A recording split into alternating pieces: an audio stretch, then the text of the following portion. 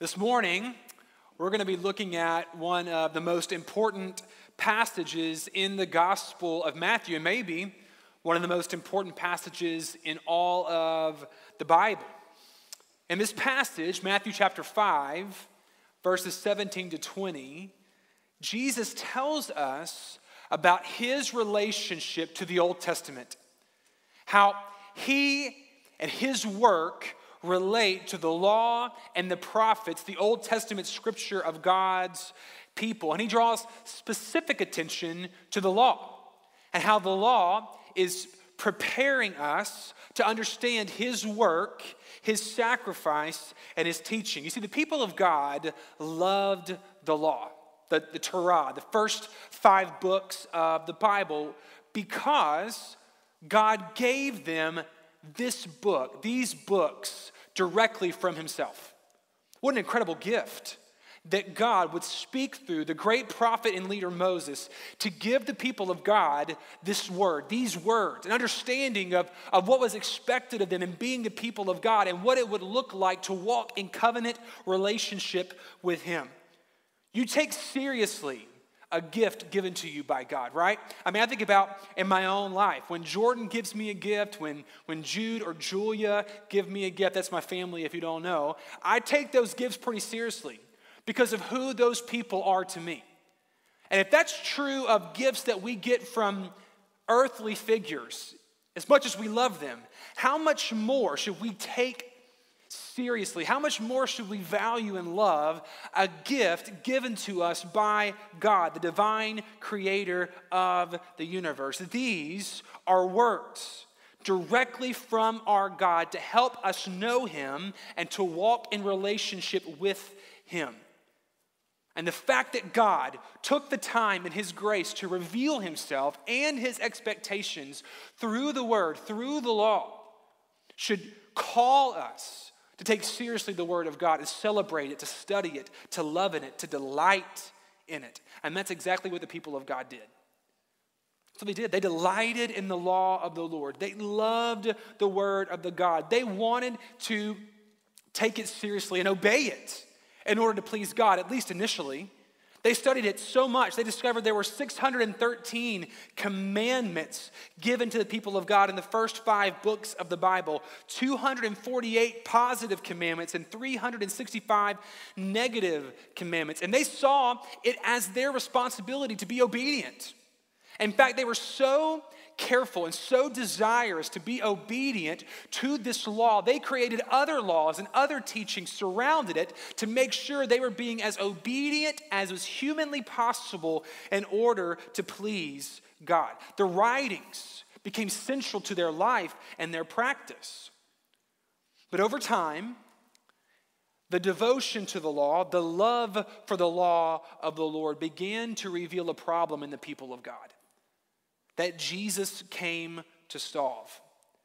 And striving to obey the law, the people of God began to miss the point of the law. And rather seeing it as a way to know and to relate to and glorify God and walk in covenant relationship with him, they saw the law as a means to earn his favor and set themselves apart from other people around them and the hope of being amplified in the face of God. And listen, this is the nature of sin, isn't it? When sin comes into the picture, this is what happens between human beings. We demean one another in order to elevate ourselves. And that's what the law was being used for. To show, hey, I'm better than these people over here, so certainly God thinks better of me if I'm being more obedient to the law than they are.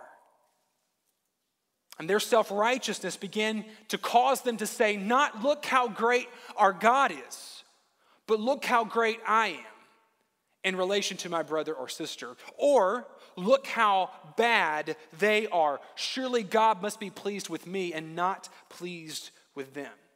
And in so doing, they missed the whole point of the law. They missed all that God was trying to teach us through the giving of the law and the prophets, situating ourselves rightly before a holy and righteous God and seeing our need for his grace. But Jesus has come to correct this misunderstanding. Jesus has come as our greater teacher and our greater prophet to help us understand the true meaning of the law and the true purpose of the law. He reminds us through the Gospel of Matthew and the other Gospels that record his teaching that everything that God did through the Old Testament and the writings of the law and the accompanying writings of the prophets, everything that they did was meant to prepare us for the greater work that God was going to do in Jesus. The whole of the Old Testament is pointing us to Christ. And hopefully, if you've been walking with us for any period of time here at First Baptist Church of Irving, that's not a surprising revelation to you. The Old Testament matters because it prepares the way for Christ.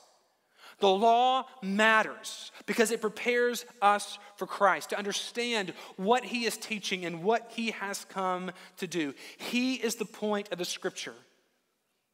All of God's redemptive activity has been leading us to Jesus. And this morning, we're going to see from Christ's words himself, his understanding and his affirmation of that truth that I just proclaimed to you. That the law, the prophets, all of them were preparing us to understand the earthly ministry of Jesus, his bodily sacrifice, his resurrection, the full redemptive work of God that has been put on display in Christ. So let's see how the law accomplishes this from Christ's teaching in Matthew chapter 5, verses 17 to 20. Here's what the Word of God says. Do not think that I have come to abolish the law or the prophets. I've not come to abolish them, but to fulfill them.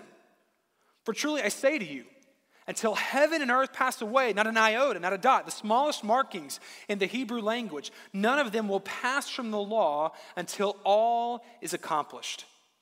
Therefore, whoever relaxes one of the least of these commandments and teaches others to do the same will be called least in the kingdom of heaven. But whoever does them and teaches them will be called great in the kingdom of heaven. For I tell you, unless your righteousness exceeds that of the scribes and the Pharisees, you will never enter the kingdom of heaven. As Jesus comes into the world, he offers a new work for the people of God. It's revolutionary what God is doing through Jesus. It's startling to people who thought they had an understanding of what God wanted to do and now are seeing something radically different in Christ. Everything that Jesus teaches about the kingdom of heaven, the kingdom of God, is different than the people of God expected until Christ came. And it's so different, it's so radical, it's so contrary to what they had been taught that some of the people probably were asking the question, is Jesus offering a new religion? Is there any consideration for what God gave to us in Moses? As the new prophet, is Jesus just discarding everything that Elijah said and Isaiah said and Jeremiah said? Is there any regard that we should have for the law and the prophets in our life in light of what Jesus is saying? It's so different than we've learned. It's so different than our understanding was when we were reading the Old Testament or hearing it preached over us. That he must be offering something entirely new. And Jesus, anticipating their questions, seeing their concerns, gives this answer in verse 17. Do not think that I have come to abolish the law, to do away with it. No, I've not come to do that to the law of the prophets. I've come to fulfill them, not abolish them. To fulfill them. Jesus came to fulfill the law, to fully reveal the plan of God's salvation, the redemptive work that he had been unfolding since time began. It's a powerful statement.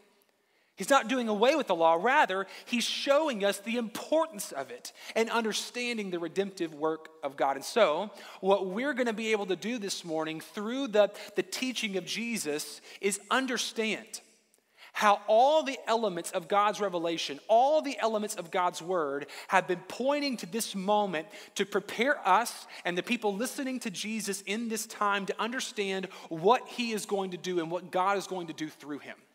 We're going to get to do a little biblical theology. It's really exciting. I love this kind of work where we get to see the whole of the Bible as one story, and how all of it is being fit together to glorify God, to see his majesty and what he has been doing in his interaction with man the entire time. I'm excited about it because for a long time I didn't get it. When I was growing up, I didn't see how all of this fit together. Even I would say in seminary, my first stint in seminary anyway, I did not fully understand how all the Bible worked together to help me know more fully what God had done for me in Christ. I related to a puzzle. Anybody in here like puzzles? Anybody? Yeah? Okay, so over the past couple of years, I've gotten more into puzzles. I think puzzles are probably a great way to pass the time during COVID because you can be isolated as long as you're not passing and sneezing on pieces around to one another. It's a great thing, and it can take a long time. And as I've gotten in the rhythm of putting puzzles together, I've noticed a practice about how to do them well. Last year we were on vacation and we had this 2,000 piece, or was it 1,000 piece? 2,000 piece puzzle that we were trying to do in a week. We didn't finish. But here's what I was doing. I was trying to put the puzzle together by studying the pieces and figuring out where each particular piece fit, right? If you've done a puzzle that big, you know that the smaller the piece, the more difficult it is to figure out where you put it. And so you try to find every possible detail that you can know about that piece. And so you want to know where the markings are, what colors are in it, if there's a foot in the picture, there's even like a piece or a shoelace in there. You're trying to learn every single thing you can about that puzzle piece to know how it fits in the larger picture. And the only way, really, you can figure out where that little puzzle piece fits is by also knowing the larger picture. So the way that all those little pieces are little markings on that small piece, the way they have significance for me in my mind in terms of how I'm putting the picture together is if I have a full view of the larger picture that informs what I'm looking at on the small piece. Now here's the way I grew up, at least in my own understanding. Here's the way that even through seminary, listen guys, I knew the puzzle pieces. I could tell you this story. I could tell you that story. I knew the intricacies of those stories. I knew the intricacies of those teachings. I had the puzzle pieces down. But for the life of me, I could not figure out fully how they all related together. I couldn't see the big picture until someone graciously came along and said, hey, all those pictures, all those stories, all those intricate details, they're all pointing to Jesus. He's the picture on the front of the box that makes every single thing matter. And suddenly, these Old Testament stories that I had been reading that I thought were just moral teachings, just telling me how to behave, trying to be better, suddenly those teachings came to life. Because not only were they telling me what it looked like to be set apart for the kingdom of God, they were preparing me to understand the work of Jesus. And the meaning just amplified. It became brilliant light, what I was seeing in these stories and on the page. And that's what I hope happens for you.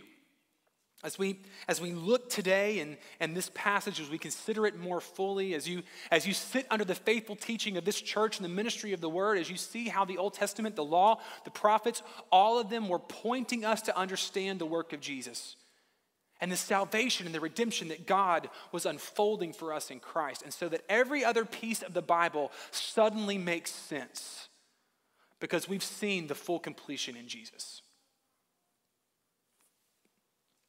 So let's do that. How does Jesus fulfill the law? I think there's at least 3 senses in which Christ fulfills the law that enable us to better understand his teaching and his work and the salvation that God has accomplished through them. Let me offer you the 3 senses, and then we'll walk through them one by one, okay? So Jesus fulfills the law in that he is the end of the law. He is the culmination of the law. What the law and the prophets, the entirety of the Old Testament, have been pointing to. He is their climax, the crescendo of God's redemptive plan. Secondly, Jesus fulfills the law by obeying the law. He actually shows what it looks like to live righteously. He satisfies the righteous requirement of the law and thus fulfills the righteous standard given out to God, from God to us. Finally, he reveals the full meaning of the law. He fulfills the law in that as the Word of God, he gives the clearest and most authoritative expression of what the law means for those who follow Christ, for those who follow God. He brings the teaching to its proper end in his teaching. Okay, so Jesus is the end of the law, he obeys the law, and he reveals fully the meaning of the law. In all those three senses, he fulfills the law. So let's consider them one by one for a moment. Firstly, Jesus is the end of the law. Again, I'm going to say it again. Every single thing that's happened in the Bible, the law, the prophets, all of it has been preparing us for the work that God was going to do in Jesus. To recognize him and to see what he has done for us that stirs us to hope, worship, joy, and secures our eternal life. In the law, God gives us a language, a culture, a way of relating to him that sets the stage for our understanding of the redemptive work that we needed and that he would accomplish in Jesus. Let me give you an example. Hebrews chapter 10. We're going to turn there. And what I want us to see is how in this chapter, in Hebrews chapter 10, the author of Hebrews uses the language of the Old Testament to help us and his readers understand more completely what God has done for us in Jesus. What he's showing us is that the sacrificial system, the law and the sacrifices required for those who did not perfectly live the law, all of those things were preparing us to understand what God would do in greater ways through Jesus Christ. Listen to these verses in Hebrews chapter 10. For since the law has but a shadow, it's a reflection, it's a foretaste of the good things to come instead of the true form of these realities. It was always preparing for something greater. It can never, by the same sacrifices that are continually offered every year, make perfect those who draw near. Otherwise, would they not cease to be offered, since the worshipers, having once been cleansed, would no longer have any consciousness of sins? But in these sacrifices, there is a reminder of sins every year. For it is impossible for the blood of bulls and goats to take away sins. Consequently, when Christ came into the world, he said, sacrifices and offerings you have not desired, but a body you have prepared for me, and burnt offerings and sin offerings you have taken no pleasure. Then I said, behold, I have come to do your will, O God, as it is written of me in the scroll of this book. When he said above, you have neither desired nor taken pleasure in sacrifices and offerings and burnt offerings and sin offerings, these are offered according to the law. And then he added, behold, I have come to do your will. He does away, listen, with the first in order to establish the second. And by that will we have been sanctified through the offering of the body of Jesus Christ once and for all. And every priest stands daily at his service, offering repeatedly the same sacrifices which can never take away sins. But when Christ had offered for all time a single sacrifice for sins, he sat down at the right hand of God, waiting from that time until his enemies should be made a footstool for his feet. For by a single offering he has perfected for all time those who are being sanctified. And the Holy Spirit also bears witness to us, for after saying, this is the covenant that I will make with them after those days, declares the Lord, I will put my laws on their heart, and I will write them on their minds. Then he adds, I will remember their sins and their lawless deeds no more. For where there is forgiveness of these, there is no longer any offering for sin. Praise the Lord.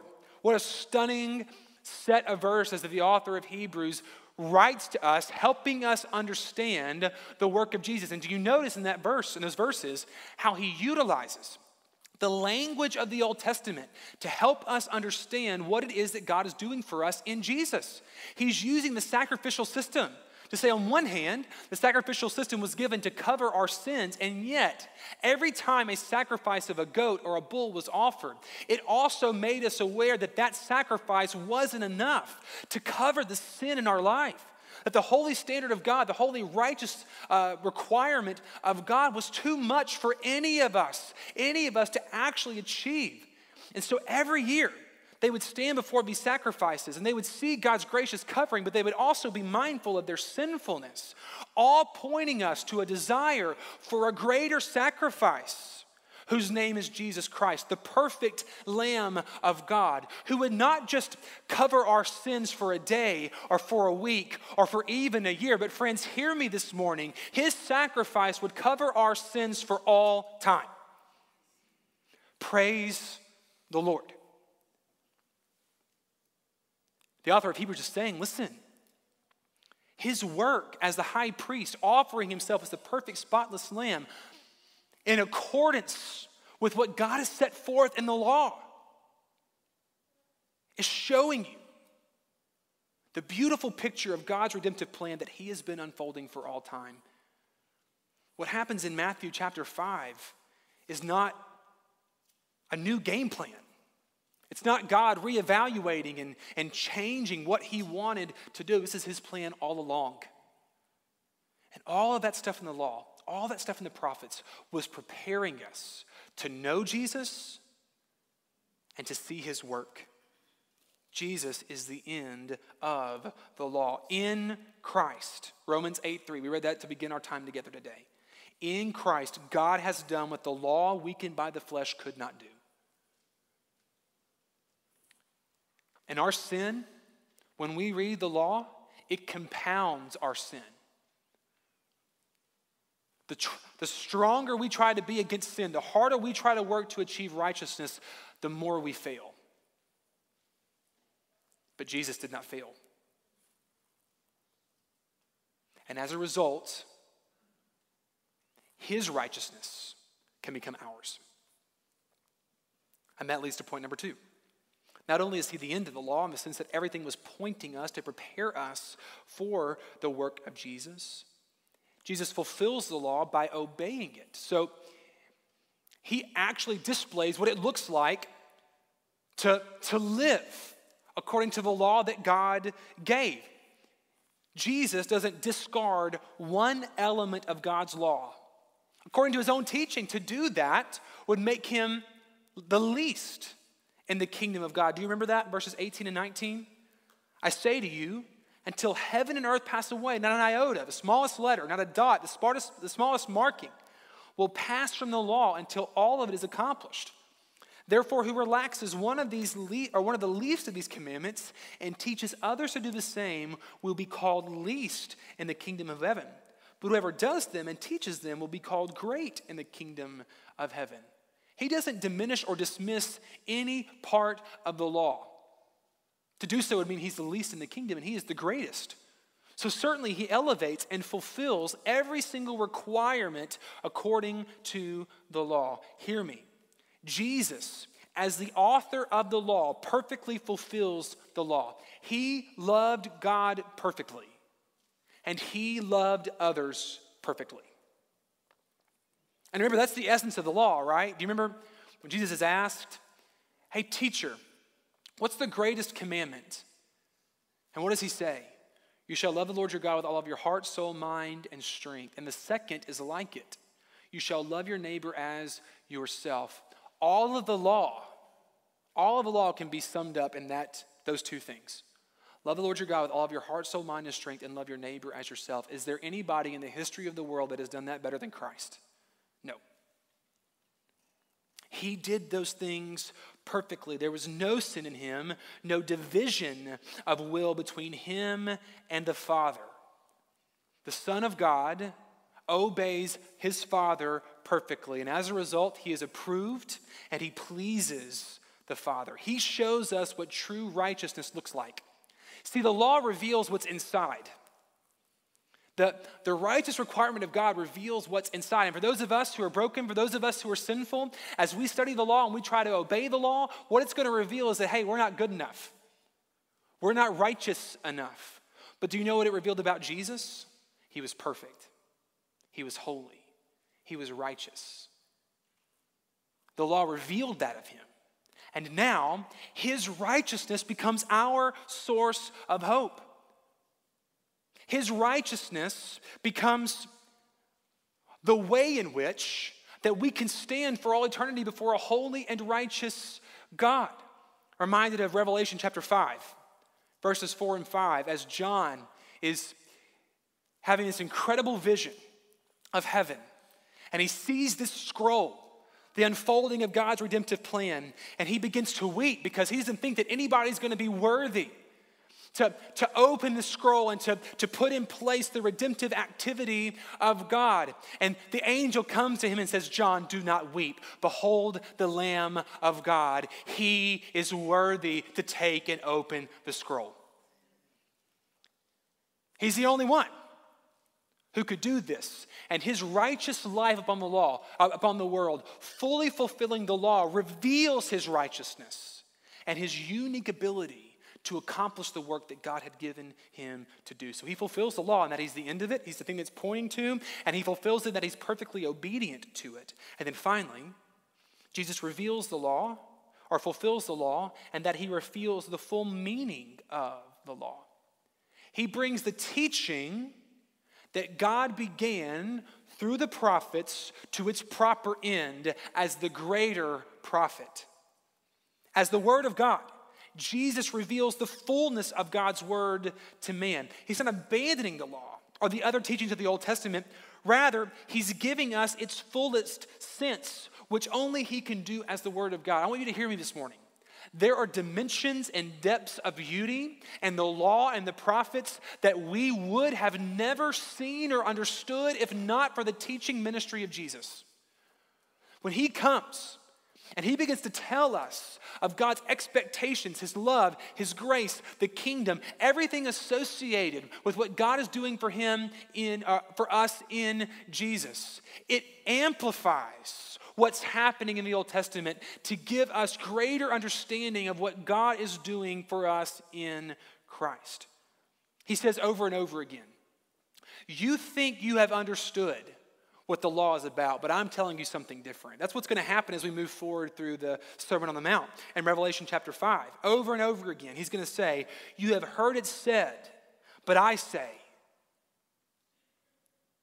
As the authoritative teacher, as the greater prophet, he's coming to help us understand what we could not have understood apart from him.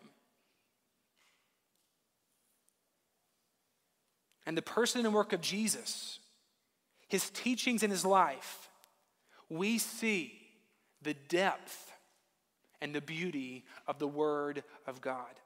He teaches us that everything that happened before was meant as a shadow to point us to something greater.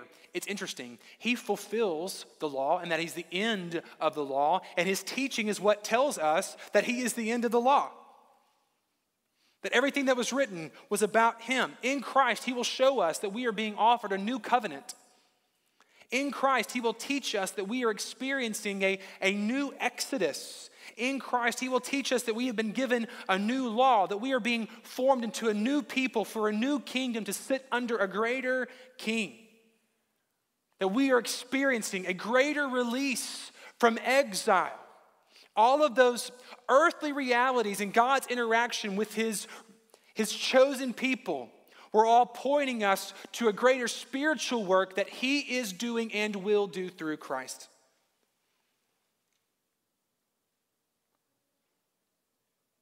And as a result, when we sit at the feet of Jesus and we hear his teaching, suddenly the Bible comes alive. And he puts the things together in the Bible. He gives us a picture that makes everything finally make sense. So, the law matters to Jesus. The prophets matter to Jesus. They are the eternal word of God. They cannot pass away, and they are essential to our understanding the redemptive work of God. He's not abolishing them. He's bringing them to their proper end. So he says, you should love the law. You should love the prophets. You should know them and you should seek to obey them. You should teach them diligently and seek to understand them through my explanation, through my teaching, because it is authoritative. Because there's a danger if you don't understand them rightly. And we get to that at the end of our passage this morning. For I tell you, verse 20, unless your righteousness exceeds that of the scribes and Pharisees, you will never enter the kingdom of heaven. What a shocking statement from Christ.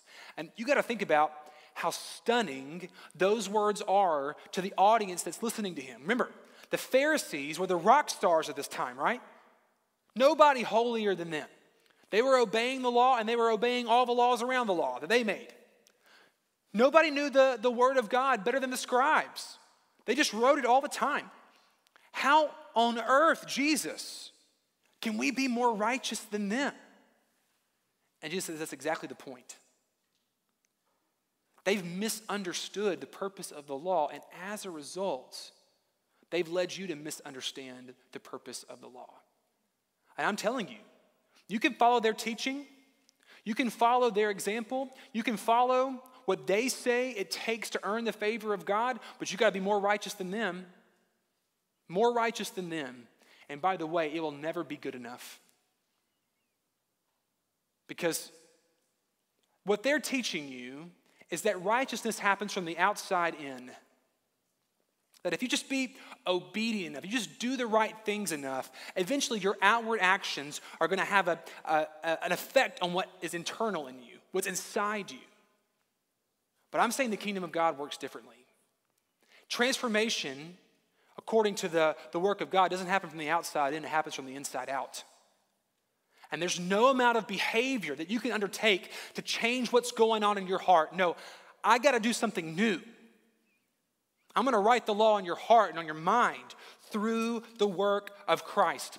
The only way you can be righteous enough to enter into the kingdom of heaven is to take on my righteousness that I am freely providing for you.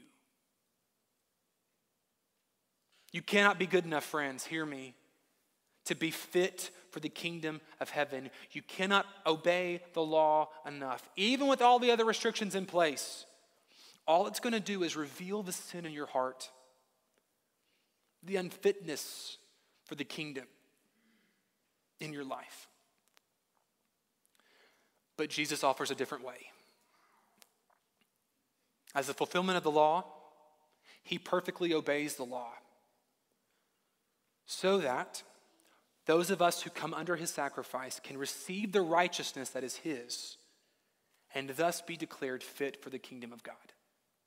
When you repent and believe in Jesus Christ for salvation, his blood covers you. Not just for a moment, for all of eternity. And when the Father looks at you, he doesn't see your sin, he sees his Son. And that is what makes us fit for the kingdom of God.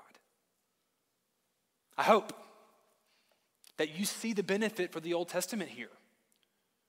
I hope you see the way that it's preparing us for Jesus. And I hope you give glory to God for his redemptive plan of salvation that he has put fully together in Jesus, that is the source of our hope, now and for all of eternity. How can we respond this morning to what we've seen here in Matthew chapter 5? How does this text lead us to be different in our everyday lives today as we anticipate the return of Christ when he takes us home? Let me just offer you a few points of application about how we can be different, more committed to Christ as a result of our time in this passage here. 3, in fact. Firstly, we should love the Old Testament as the Word of God and teach it diligently. You know, there's a number of people who think the Old Testament doesn't matter. And they only teach the New Testament. They only spend time in the New Testament. I want you to hear me this morning. The Old Testament matters. It matters. All these stories, these Vacation Bible School stories, they matter. And not just because they teach us what it looks like to be a set-apart people. because of how they prepare us for Christ. You cannot understand what God has done for you in Jesus without the foundation of the Old Testament. It's what prepares us and sets up the work of Christ. So friends, we should love it. We should read it diligently. But Jared, and my Bible reading plan, you've never read through Leviticus. Yes, I have. And every time you see one of those stringent laws, you should give praise to God that Jesus Christ has fulfilled it for you. Because he knew them and he did them. The Old Testament's such a benefit. Let's read it, let's study it, let's teach it so that we can have a greater appreciation for the work of Christ. And by the way, we can have a greater appreciation of how God was preparing us through history for what Christ was going to do, because when we have Christ as the picture, we read the Old Testament differently. So let's love the Old Testament. Let's teach it. Secondly, let's make sure we guard our hearts against fleshly responses to the Old Testament and the Word of God largely. I think there are two possible fleshly responses to the Old Testament. The first is legalism, moralism, where we fall back into this trap that I'm responsible for my salvation and my obedience is what gives me good standing before the Lord. And so I'm trying as best I can in my own effort to obey every single thing that God has asked me to. And slowly, self-righteousness begins boiling over into pride. And I begin to look around and I begin to say things like, man, I know I had a bad day, but at least I'm not as bad as they are. And I start feeling good about my standing before the Lord because of my own obedience. Friends, there's a problem there. If the Old Testament teaches you anything, it doesn't matter how obedient you are for a season, your heart and your sinfulness will come out. And if there's any sin in your life, and all of us have sin, none of us will be fit to stand before a holy and righteous God. There's another side too, though. That as we see the fulfillment in Christ, to not think that the Old Testament matters at all, and we become indifferent toward the commands of the Old Testament. Now, certainly, hear me, the Old Testament applies to us differently today. We don't have to worry about ritual purity because Christ has made us pure. We don't have to worry about continued sacrifice because Christ died once and for all for our sin. But the moral dimension of the Old Testament still matters as we seek to be a set-apart people for the glory of God. The 10 Commandments are still good things to live by. As we seek to love God and to love others. So don't discard those things. Just make sure you approach them from the right perspective. There's a danger in saying, well, I've got God's grace, so it doesn't really matter what I do because the grace will cover me. Well, remember Paul's answer to that. What shall we say? Shall we abound in sin so that God's grace may abound? Certainly not. So let's sit in that right balance. Not approaching the text of the Old Testament and increasing in our morality, our own self-sufficiency, or discarding what God has said is good. And finally, let us rest in the finished work of Christ. The only way we can have that right balance of not being too moralistic or too licentious in how we approach the Old Testament is to sit in the finished work of Jesus. To remember, it's not the outside working in, but the inside working out. The righteousness that Christ has given to us that is working its way out into our life. That's the goal of sanctification, friends, of growing in Christ's likeness. We want our outside to look like what God has said inside. And not from a place of obedience in the sense that it's trying to achieve salvation, but because we're secure in what Christ has already done on our behalf. Love that moves us toward pleasing God in obedience. If you feel like obedience is a chore and weighty, too hard for you to do, you're right. And you've missed the teaching of Jesus, at least in part. I want you to hear what Jesus says in Matthew chapter 11, verses 28 to 30. Come to me, you who are weary and heavy laden. Quit striving on your own to do what you cannot do. And I will give you rest, because my yoke is easy and my burden is light. You know the picture of the yoke, right? That farmers at this time would join two oxen together with a yoke to do the work that one of them could not do on their own. Here's what Jesus is saying. The work of obedience, of tilling this land, is difficult, and you can't do it on your own, so I'm going to let you become attached to me. And guess what? I'm going to do the work for you. You just got to ride along. But it's going to show up in your life because of what I have already accomplished. And so, obedience and growing in Christ's likeness does not become a chore. It becomes a joy as the work of Christ flows outward from into your life. I would just ask you to sit. Are you resting in the provision of Jesus today? Or are you still trying to please God in your own effort? Obedience matters. And God has made provision when we fail. But it all has to come from a place of acknowledging the work of God in Christ that's transformed your heart and is moving outward. So, would you bow your heads? Spend some time before the Lord asking Him to help you know how to respond. If you are in Christ, do you love the Old Testament, the Word of God, because of how God has revealed Himself and His plan of salvation through it? Do you delight in how the law leads you to your Lord?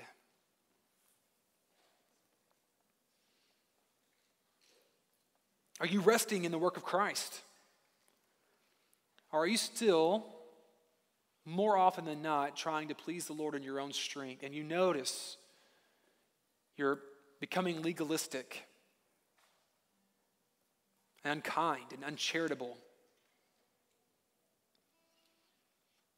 Or maybe you don't consider the law at all and you're just taking the grace of God for granted. Both of those things are poor responses to what God has done for you in Jesus. Would you commit to resting in greater ways in the work of Christ today? And for those of you who are outside of Christ, maybe you're feeling the burden this morning of obedience.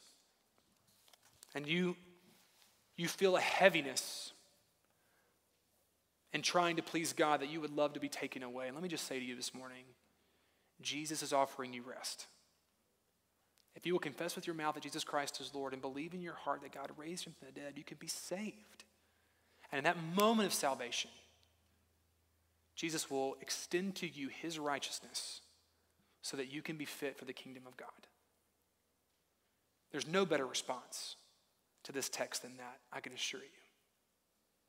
Father, would you help us know how to respond? Holy Spirit, lead our hearts in obedience. Find us faithful, we pray, in the name of Jesus. Amen. Let's stand and offer a song of praise as our first response this morning.